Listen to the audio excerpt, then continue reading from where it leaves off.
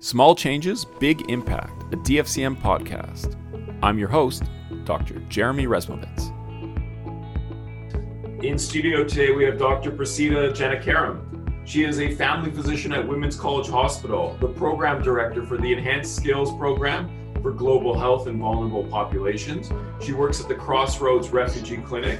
She is the faculty lead for the Toronto Addis Ababa Academic Collaboration and an assistant professor in the Department of Family Community Medicine at the University of Toronto. Welcome. Thank you, Jeremy. It's a pleasure to be with you today. Thank you. So let's talk about what's going on. I don't know if you've heard recently, but there's a pandemic. Indeed, indeed. So how are you juggling these multiple roles? Holy smokes, that's a lot. There's been a lot of juggling, that is for sure. I think everyone I know, every colleague I have, we're all in the same boat together right now. And I think we're all thinking about how to serve our patients best, but also I think in our educational role, in my educational role, and certainly in liaising with my colleagues in Ethiopia, there's been an additional layer of support that we're trying to offer to both our students, but also to our faculty and friends in Ethiopia. So tell me more about that. How are you offering support? And if you can, is there any way you can comment on what the conditions are in Ethiopia versus Toronto? Certainly. Maybe I'll start by thinking a little bit about just the juggling at home and juggling at Crossroads, and then we can sort of shift through to the other sort of layers, if that sounds reasonable. Sure. So needless to say, at the Crossroads Clinic, we've shifted from basically seeing every patient in person to a virtual model, which I think in particular for the refugee population is an important consideration because this is a group that may be orienting to the concept of primary care in the first place in the Canadian system, and also to the concept of visits that are pre-booked and pre-planned, and now we've shifted them to a virtual model of telephone visits and some video visits as needed. I will say that the majority of our patients have been incredibly receptive to this, and I think we are innovating in terms of trying to keep patients safe, but also to maybe create this new platform as a way of reaching our patients in their homes and being more accessible to them, to a group that has many challenges to accessing us within our own four walls, a group who has transportation barriers and logistics barriers around caring for their families, attending English as second language courses, etc.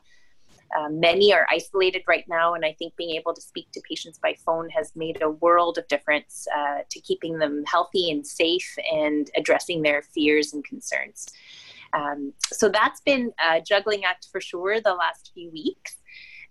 In addition to that, we're all juggling at home right now, I think, with our families. I have a little 4-year-old at home, and it's been a challenge to be a full-time JK teacher in my spare time and to think about how to give her some reassurance and some security at a time when she's felt fairly isolated from all of her normal supports in terms of school and friends. And I know a lot of other parents are in the same boat right now. So what are some of the comments that your daughter is stating as part of the isolation? Is there anything that comes to mind that struck you as poignant? Yeah, she's such a bright little spirit. She's been putting together so much art to cheer people up.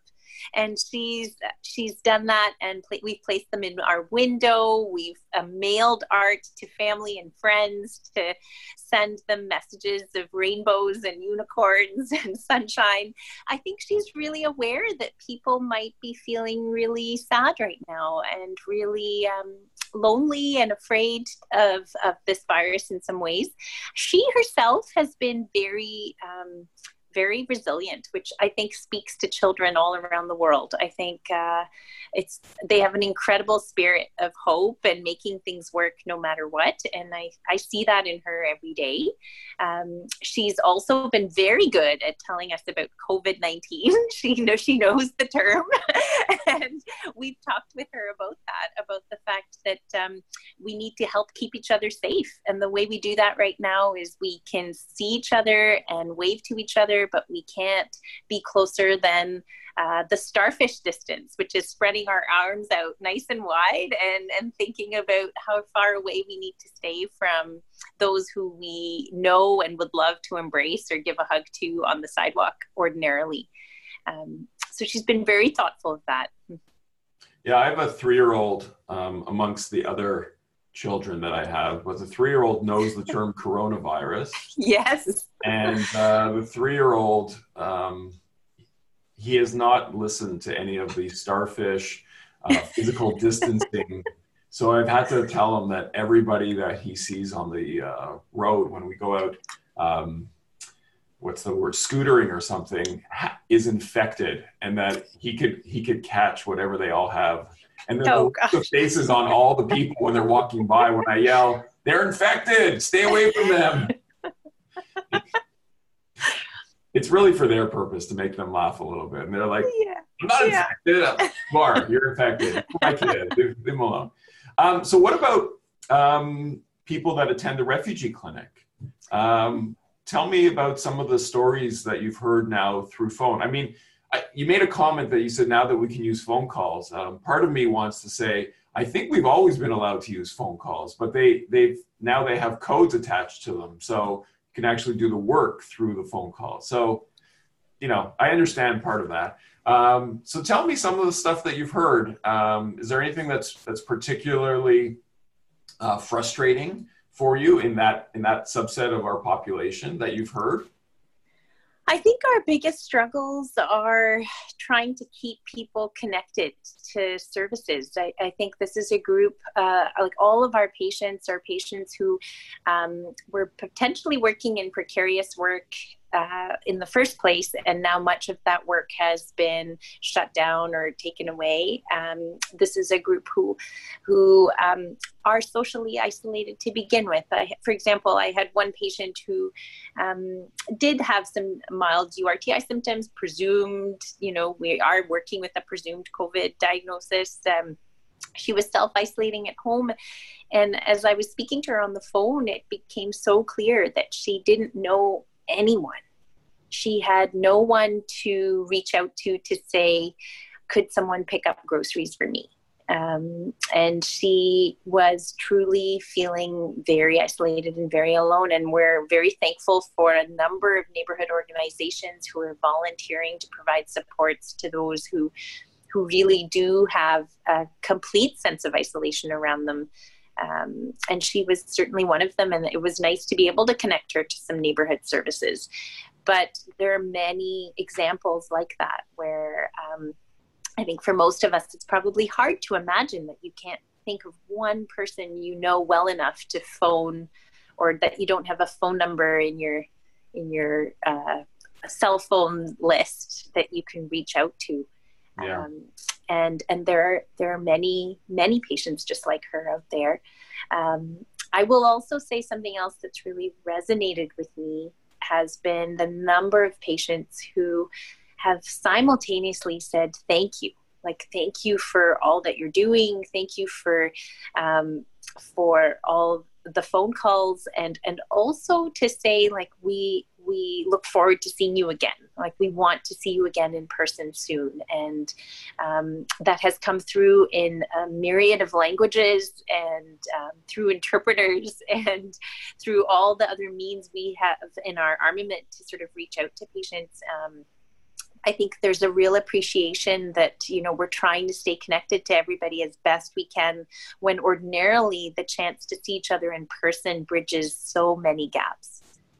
So what do you think? Do you think it's just seeing people in person that we take for granted, the connectedness that occurs by being in clinic with patients versus the gratitude that's spilling out right now by just picking up the phone?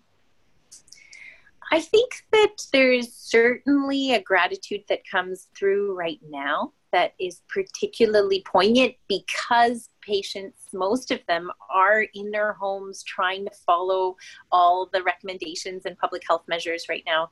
And where we all feel a degree of isolation, I think it is multifold worse for this particular community that are new to Canada and are learning a language and often have others to care for or to be responsible for, and don't have a lot of social supports and don't have a lot of necessary means available to them either.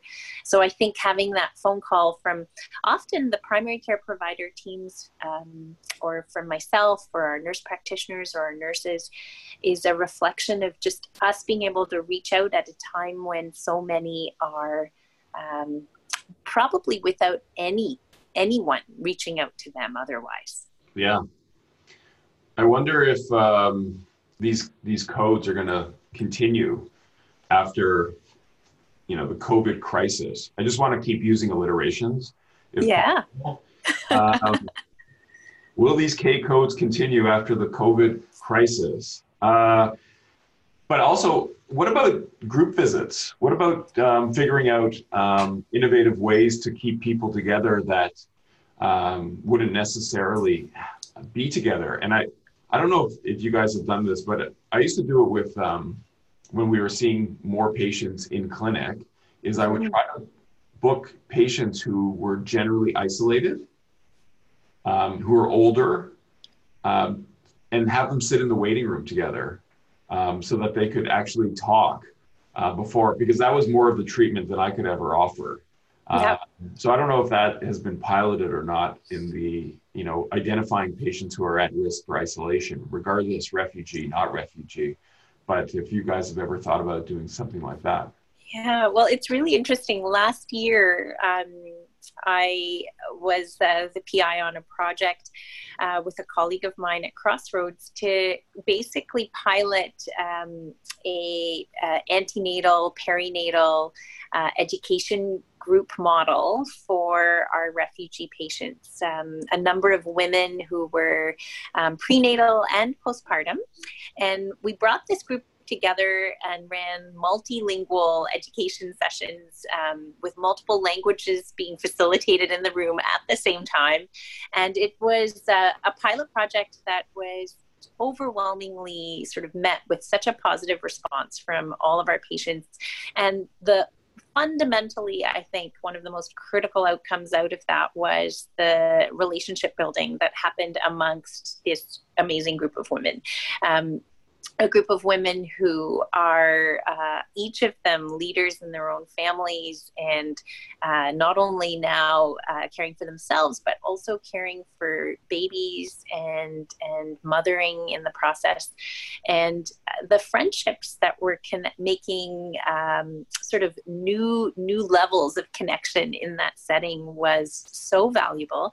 And it very much sparks for me sort of what the next tier of that could look like in terms of sort of creating the virtual equivalent in this context of COVID in particular. I think ordinarily we might have immediately thought of another iteration of in-person, and with COVID and the multiple stages we anticipate over the next year, I think a virtual opportunity to facilitate something like that would be just remarkable. And I suspect that will be a model that we see unfolding in many settings for a whole range of issues. Yeah, like a virtual waiting room. Absolutely. If we can do that. We can do group visits yet? It's difficult. I've noticed that some of the group chats that I've been on have been very difficult to follow. There's just so much going on sometimes. Yeah. So these are the challenges, obviously, that we're going to have to get through. And so you said you wanted to take it step by step. So, now let's talk about Ethiopia, if you don't mind. Sure. So my colleagues in Ethiopia So the collaboration we have in Ethiopia is one where we are formally known as the Toronto Addis Ababa Academic Collaboration in Family Medicine. It's a partnership that began around 2011, 2012 with the launch of the first family medicine residency program in the country in 2013.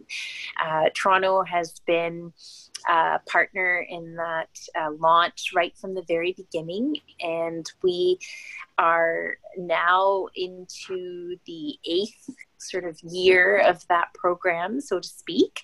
And in so doing, we've seen the first cohort of family medicine doctors graduate from the program in 2016, the first 7 family doctors in Ethiopia.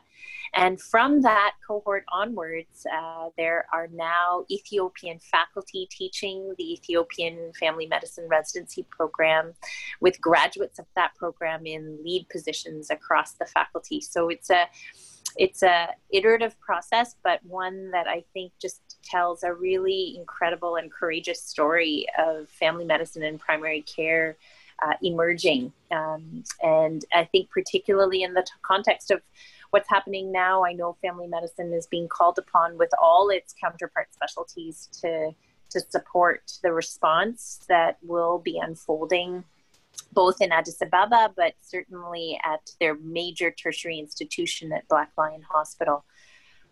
So what was, for people that don't know the history, you said the first 7 family doctors in Ethiopia. So what was there before?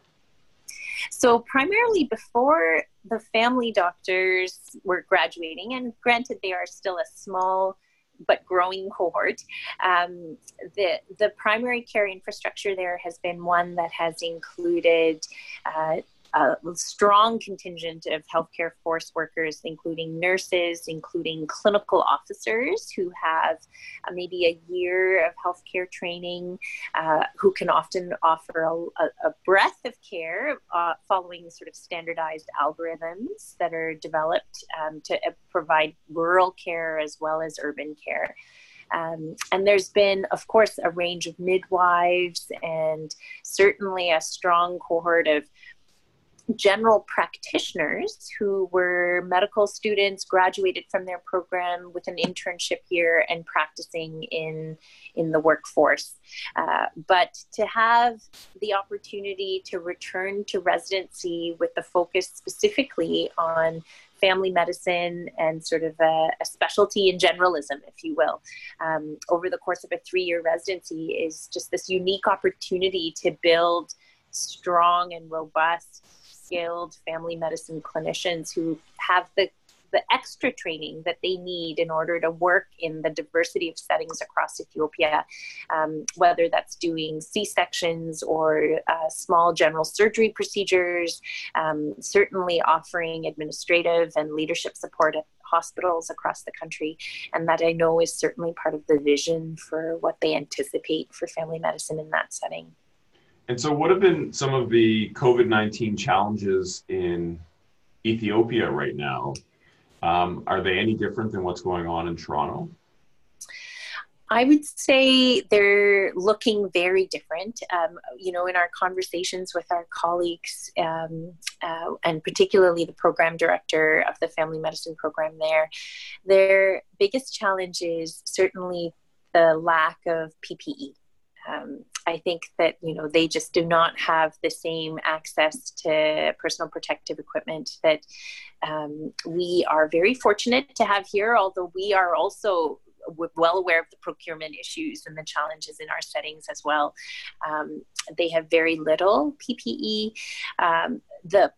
The whole process of sort of physical distancing and trying to sort of properly educate and enforce that is a great challenge, not just in the urban settings, but throughout the rural environments as well.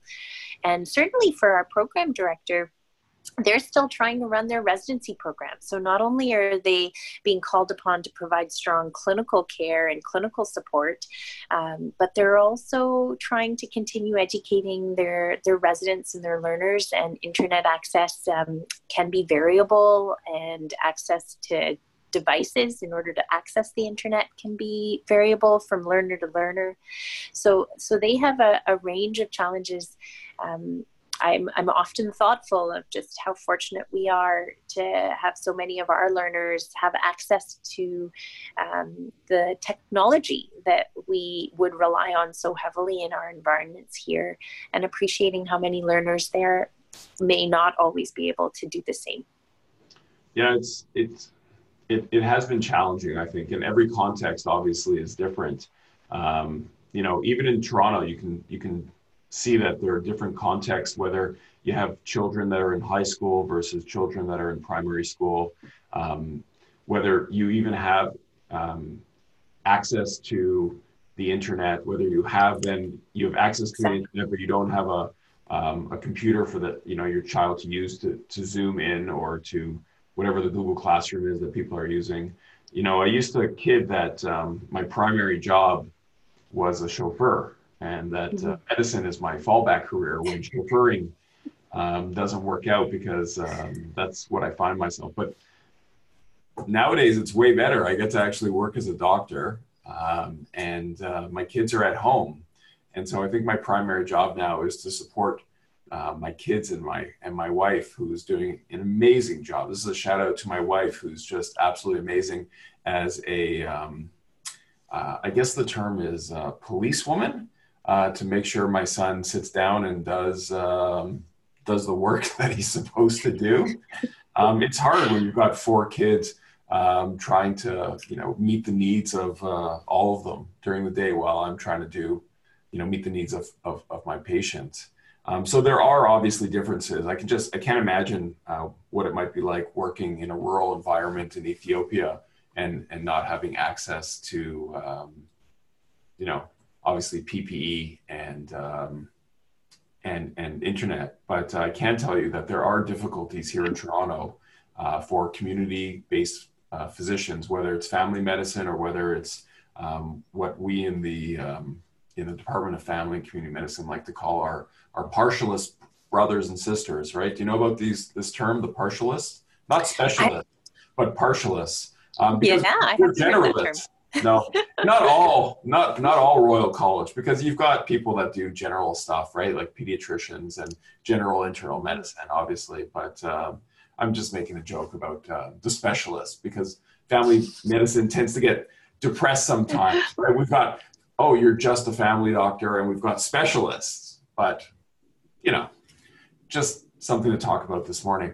And so my question is to you going forward, what can we do? Like, you work at Women's College Hospital, and you guys have PPE, and you guys are you in an Ontario Health team yet? So interestingly, I do work at Women's College, and I also have a small community HIV primary care practice. So I am I have a unique opportunity to see sort of both sides, both the sort of academic environment and the hospital-based support that we're able to receive, and also to work in a small community office and to appreciate sort of the different challenges that we have in the community setting, and sort of to benefit from the knowledge and the expertise that comes out of the hospital environment, but to also be able to share that with my colleagues in my community setting, where, to be honest, we are facing very different challenges in that environment, because we're a small office of 4 in that environment. So tell me about some of the challenges you're facing in your community office. So the community office is such a small team, and I think that what becomes important there is to appreciate many of the challenges that I think lots of practices, whether specialist or generalist, are facing right now, which is supporting the staff that we hire and appreciating that we are still trying to manage sort of the appropriate infection control practices and ensure that we are also able to access PPE, but even ordering those supplies and appreciating the delays or the lack of supply in many respects are very relevant. And I think that a lot of providers across the country are facing the same thing and still trying to keep their offices accessible and moving very swiftly without sort of strong IT support from an outside source to a virtual model, and really having to be very innovative amongst the team as to how to make that happen. Also appreciating that we're a small team. And so if a healthcare provider or two on the team are sick or unwell or need to remain home, how do we carry that burden as well? And I think at both at the Crossroads Clinic and here in my community office, I noticed that we're struggling with the very same challenges of just staffing and capacity and ensuring appropriate patient coverage in the meantime. Yeah, I've had the same thing as a community physician right now. It's a lot. And as a solo family doc, I really try to make sure I don't go down so I can continue to support my practice. Have you had anybody complain about the new changes that have happened? Because correct me if I'm wrong, but I'm probably sure based on what you've just discussed that you're practicing physical distancing and moving as much to virtual care as possible. Yes. Yeah. And so has anyone complained of your patient? I think so far I think that most physicians are doing absolutely everything they can to stay available and accessible to patients. And I think that for the most part, patients really appreciate that. I think there is no doubt that there are some patients who would prefer to be seen in person. And when we try to sort of triage things first at the level of a phone call or a video visit to determine who needs to be seen in person, that sort of feels like an extra step. But I think that speaks to sort of the need for us to really reiterate over and over again the importance of why this measure is in place right now. And I think for the most part, public health and I think all providers across the system are doing a really great job of trying to make that message really clear. So I've been grateful that so far, we haven't had any major complaints about this, but I do anticipate that, we're into the 6th week right now, and how much longer can this model continue before we do need to start rethinking again the next phase of reintegration of some of the physical visits back into our practices, and I anticipate that will be relevant in both the community setting, at the Crossroads Refugee Clinic as well. A lot of important primary care has to happen face-to-face and with physical exam. And so we're needing to sort of strike that fine balance between how much can we do from a virtual model. And I think there's a lot we can do. I think this has taught us some important and really valuable lessons about just how much we can innovate.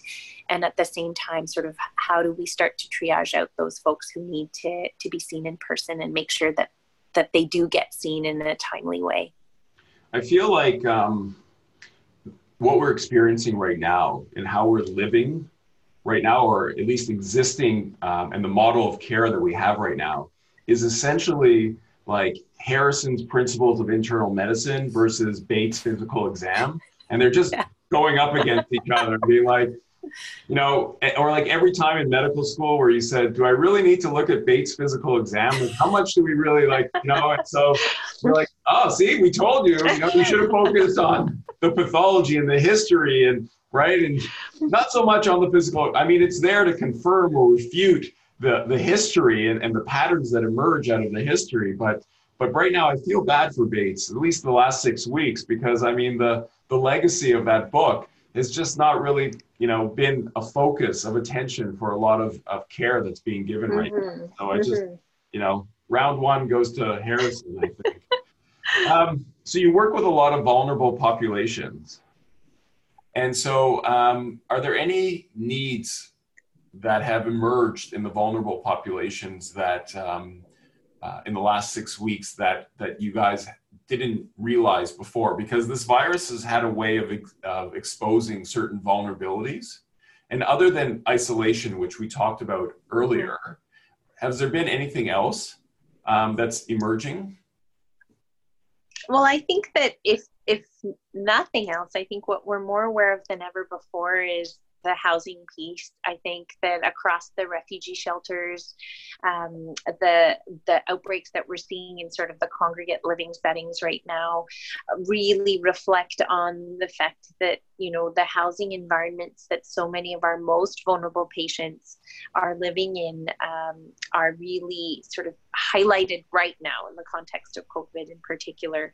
And what we appreciate is the incredible work of like the shelter workers, the staff who worked under very difficult conditions to try and make those spaces both welcoming and supportive, and also in this context safe, and very importantly trying to troubleshoot ways to keep isolation practices in place in an environment that isn't meant to do that. I mean, it is not the purpose of a shelter, is not the isolation protocol. And I think that has come out more clearly than ever before. I think what we appreciate also is the significant challenges for housing, certainly in Toronto and not just in Toronto, that we're noticing around the fact that even if families or individuals are ready to transition to optional housing elsewhere, that those housing options are difficult to access right now and always have been, actually. It's just more highlighted now than ever before. So what can we do? What can we do to improve the living conditions? What changes can we make? Do you have any suggestions with regards to what we can do at the micro level and the macro level, right? At the municipal level, or even not even at a political level, but locally, that we can do to improve the lives of these marginalized and vulnerable populations? I think, you know, fundamentally being in family medicine and being in healthcare, I think that we have such an opportunity as sort of gatekeepers to the system, but also as frontline staff and workers to engage with patients right at the very beginning. And that's always been the priority for the Crossroads Clinic, to really sort of help our patients integrate into the healthcare system. What it does do is it also opens the door for us to identify healthcare needs, but also to connect to services. And what I realize more and more is that we also have this lens into the challenges where we have room to advocate. And I think that the advocacy role has always been sort of integrated into everything we do in family medicine. Now more than ever, I think there's a real appreciation for sort of the understanding of how the shelter system is functioning right now. And there are others who are better primed to speak to that piece and all the challenges they face, but also what they see room for improvement around. But I think this highlights sort of the concern that, is there a better way to organize our shelter system, to organize the housing opportunities that are available for our most vulnerable patients, so that in fact we never let this situation unfold again. And I think that, I mean, the lessons learned from COVID-19 just, I think, are going to keep unfolding for the many weeks, months, years ahead, no doubt. But I think this is one of them, is that, you know, where can we make improvements in the system so that we do not facilitate outbreaks like this again through the lack of options for patients in terms of housing and safe housing. I agree with you. Hopefully we will learn the lessons and not be condemned to repeat them. Do you have any final last words for your younger self, for medical students, for the general public, about, you know, maybe take away from what we've talked about today? Anything else that you want to get out on the plate? I think final last words. I would say that, you know, I went into family medicine for so many reasons, but one of them was that my family is an immigrant family to Canada. I had an interest right from the get-go in working with vulnerable communities and being an advocate. And what I see around me every day is the the range of heroes that are in our system right now, across healthcare, outside of healthcare. I want to thank so many of the frontline staff at grocery stores, gas stations, driving our food across the country, farmers keeping stocks and supplies in place. There are so many layers to this right now, and what I've seen is this incredible unity across the system to try and keep supporting each other and taking care of each other. And what I think of in family medicine is that we do a really amazing job of recognizing all of our roles and collaborating right from the get-go. I think that is innate to who we are. And I'm inspired by my colleagues and my patients and the incredible generosity and kindness that we've seen around us every day, including our neighbors, my neighbors, who offer to help me out in the smallest of ways so that I can be at work and do what I need to do each day.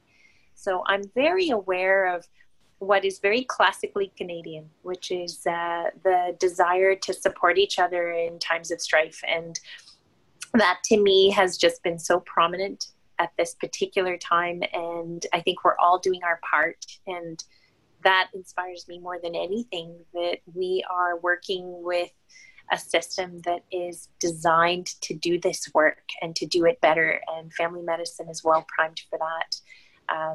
I think that the care of our vulnerable populations is such an important piece of the puzzle, but we don't do it alone. We do it together. So do you want to talk about you for a second? Sure. How are you? How am I? I'm doing well. I think that this has been, without a doubt, one of the most challenging times. Pardon? I've got virtual Kleenex here if you need it. Thank you. Yeah. This has absolutely been one of the most challenging times of my life, without question, and not because of COVID, interestingly enough. I think COVID and the coronavirus, as the pandemic has unfolded, it has highlighted for me the incredibly important support roles we play for our patients, for my colleagues in Ethiopia, for my team, but personally as well. You know, my partner is also really challenged right now by his own crisis of sorts, and it is one that is affecting our entire family. And I'm single parenting for the most part right now amidst this, and I've been very aware of needing to care for myself and to reach out for lots of friends and family to support me virtually. And I've never been more fortunate to have so many people around me, even though physically we're really quite distanced. Yeah. Hopefully they're sending you rainbows and unicorns and sparkles. Absolutely. Yeah. You know what? It's really hard being something that you're not used to being, right? Change is hard. You know, nobody really likes change. Absolutely. Especially when it's thrust upon you. Yeah. So, you know, being a single parent, I don't know what that's like, but you could probably ask my wife, because that's, I'm sure, what it feels like sometimes. And I agree. I think that right? we're all probably have done that for phases and stages. And I also hope that this is just a stage, but you know, like sometimes there are times in our lives where, you know, everyone has personal crises, and I can see that unfolding right now for my partner. And it's so important to me to be able to give him the space he needs to figure out what he needs to figure out for himself, and to support him the best way I can. But I will say that single parenting during a global health pandemic was not something I anticipated. And yet I think we are also capable of so much deep courage and strength. And I think you don't always know that you're going to find those resources until they're called upon. And I think that on every level right now, we can see that across the country, across the globe. And I certainly have found the same. So I'm going to ask you a question completely out of left field. Yeah. But what do you think makes women such great leaders then? Because look at all the work that you're doing and leading, and you've taken on these new responsibilities, and you have this great smile on, and you've got this wonderful attitude. So what do you think it is that makes women such great leaders? Such a good question. I will say without a doubt, I think women are great leaders because we lead not only with brilliant minds and deep courage, but I think we lead with heart. And in every engagement I'm involved in right now, on every realm, I will say that the relationships I have are at the foundation of the work I do. And I think I can speak with that same language across all the roles I play. And it gives me a sense of courage, but also a real gratification and satisfaction that those relationships remain strong. And I think to be able to lead well is to be able to also connect with people and not just to have great vision, but to bring people together to do that work in a way in which everyone feels like we're moving forward together. And that has been fundamentally for me the approach that I've taken to the clinical work I do, to the Global Health Enhanced Skills Program, to encourage residents to think in that light, and certainly with the Ethiopia program as well. And I will say that it inspires me. I think to lead is to also ensure that you bring everyone with you. You don't lead alone. Yeah, it's funny, if you do lead by the other model where you're out ahead of everyone, at some point you're just going out for a walk by yourself. Yeah. Right? Yeah. A leader with no followers is not a leader. Yeah. Right? Absolutely. Just a lone nut out for a walk. It's very true. I sometimes kind of feel like a lone nut with this podcast because I don't know if anybody actually listens to it. I love that you're doing them because I think you're able to hopefully just tap into sort of just the incredible richness that is our department. And I think of when you ask about what makes women great leaders, absolutely for me, it's sort of the relational leadership that we're able to bring in a way that is interwoven with thoughtful, reflective, and visionary concepts. But I also think about the great mentorship that we have in the department around this. And there's so many amazing women leaders here in our department that I think have paved the way for more of us to follow in their footsteps.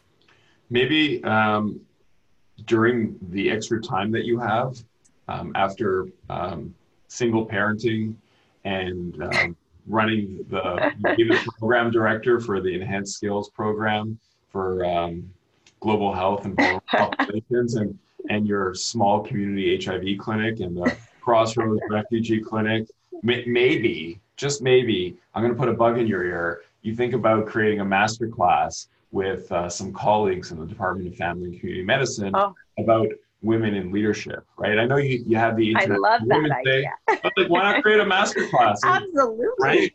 And maybe you have a thing or two to teach, and only offer it to men.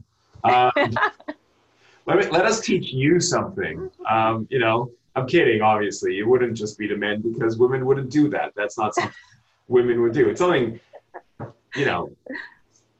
other people might do in different contexts. Like 100 years ago, there was this, predominant I think one sex was pretty much in medical school, but we've evolved, and so I'd like to see that. I think you would be great at creating a masterclass in leadership, and that.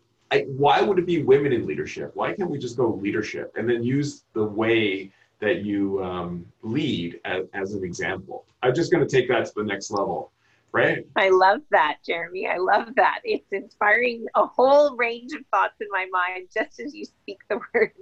Good. Fantastic. I look forward to our next podcast where we talk about leadership for both men and women, obviously. I look forward to it. Excellent. Then have a wonderful day, and we'll be in touch. Sounds good. Thank you, Jeremy. Have a great day. You too. This podcast was made possible through the support of the Department of Family and Community Medicine at the University of Toronto. Special thanks to Alison Mullen, Brian De Silva, and the whole podcast committee. Thanks for tuning in. See you next time.